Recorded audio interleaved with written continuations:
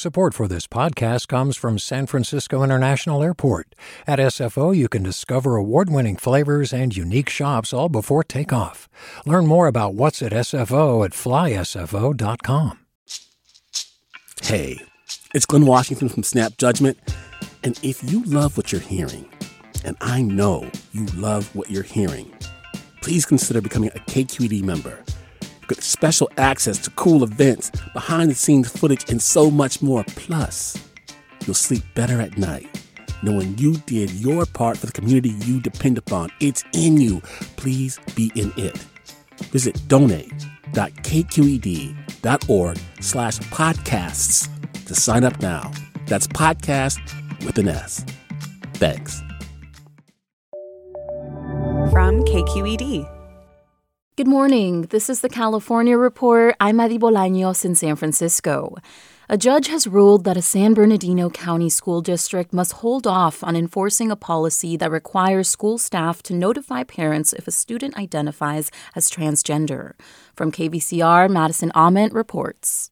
San Bernardino Superior Court Judge Tom Garza ordered the Chino Valley School District to temporarily suspend the policy as a lawsuit filed by California's Attorney General progresses. Brenda Walker is the president of the Associated Chino Teachers. That's the teachers union that opposes notification. Walker says she's relieved. We appreciate Attorney General Bonta's swift action, and we do appreciate the judge considering the safety and the well-being of our students.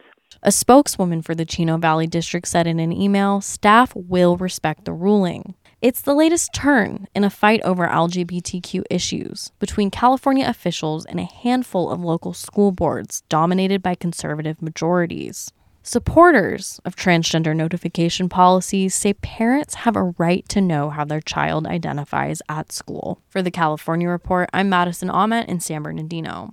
And later today in Orange County, the Orange Unified School District will decide whether they will implement a similar parent notification policy.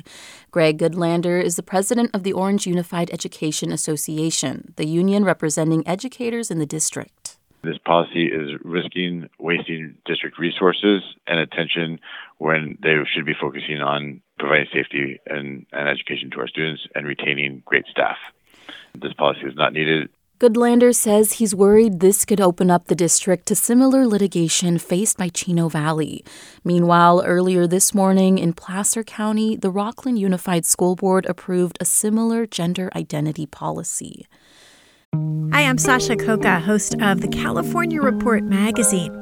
Every week, we bring you stories about what connects us in the giant, diverse Golden State. Because what happens in California changes the world. I love this place. We were once seen as like the place to be, California. The land of milk and honey. That's where you go to Sunshine State, but we just have challenges right now. KQED's California Report magazine. New episodes drop every Friday, wherever you get your podcasts.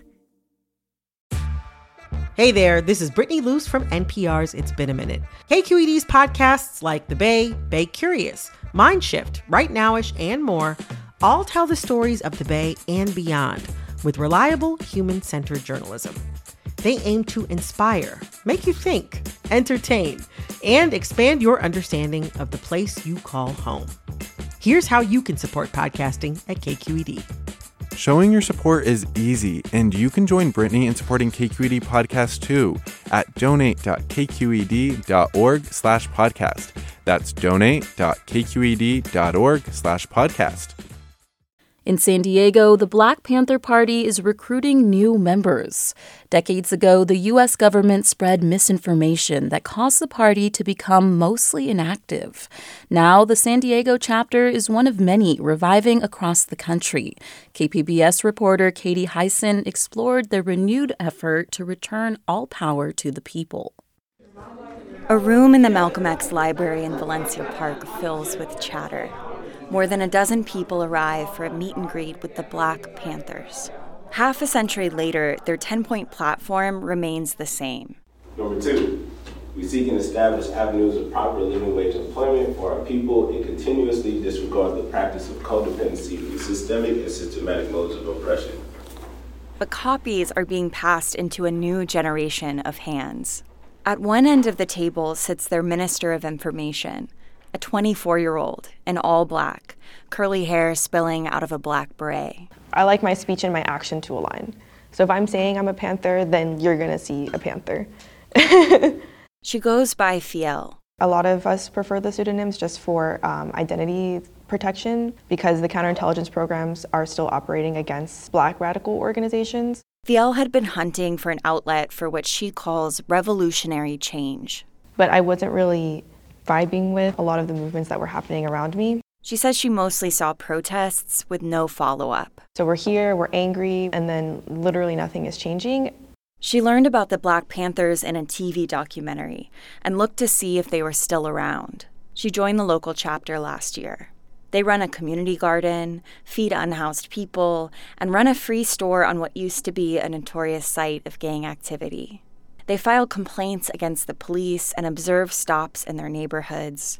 Through the programs, they teach the community how to empower themselves. The Panthers were mostly active in the 1960s.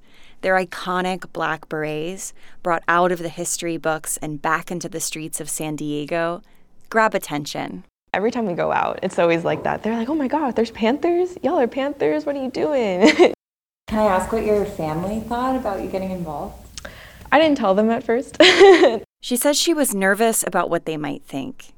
Fiel and the Panthers face a lie that has survived across decades. They're a black hate group. They're just the black version of the Ku Klux Klan. Michael Odom, SDSU Africana Studies professor. These are all things that were put out to deliberately mislead. Misinformation put out by the FBI, Odom says, who saw their organizing and socialist ideology as a threat. The government's efforts caused the Black Panthers to go largely inactive by 1970, but they reconvened for a 50th anniversary in late 2016. This was around the time of a guy by the name of Alfred Alongo was killed in El Cajon. Alongo, black, unarmed, and in mental crisis, was shot and killed by the police who were called to assist him. Original members decided the community still needed the Black Panther Party, so they brought it back to life. Police violence is one of many issues the Panthers organized around in the 60s that persists today. Right at the moment that the Panthers were organizing against incarceration, there was less than 1/10 of the people in prison then that are in prison now. It's not just in San Diego. The Panthers are reviving in places across the country to address worsening issues like incarceration, housing, and food insecurity. But San Diego Panthers Chief of Staff Karan Fields says their vision is bigger than their service projects. These are Band-Aids. These are programs designed for survival, right? This is the end goal. The goal, he says, is to empower the community to change their conditions, end the need for Band-Aids, end the need for the Black Panthers. As long as we need Panthers, then our job isn't done. The party now vets new members, including background checks. There's also a new multicultural branch called the Panther Party, and they don't open carry guns. The most serious weapon we carry around is an ink pen. For the California Report, I'm Katie Hyson in San Diego.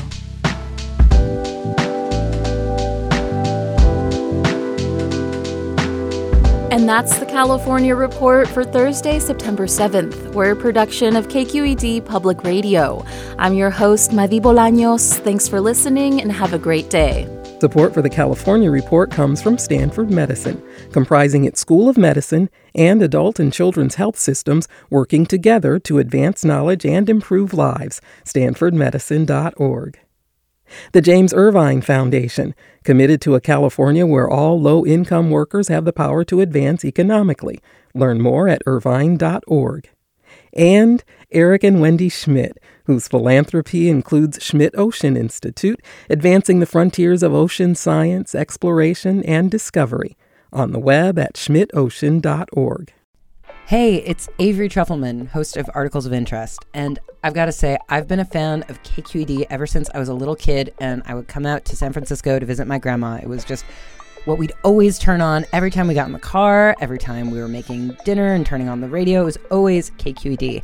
And then over the years, I've become a massive fan of KQED podcasts because this is local reporting at its best. These are answers to questions you've always wanted to know, interviews with exciting, unusual voices, necessary journalism, all told with love and care and artistry. And did you know that a majority of KQED's funding actually comes from members? It's just people like you and me supporting the programs they love, while also getting access to cool events, behind-the-scenes footage, and so much more. If you want to sign up and be a part of this amazing community, visit donate.kqed.org/podcasts to become a member today. That's podcasts with an S.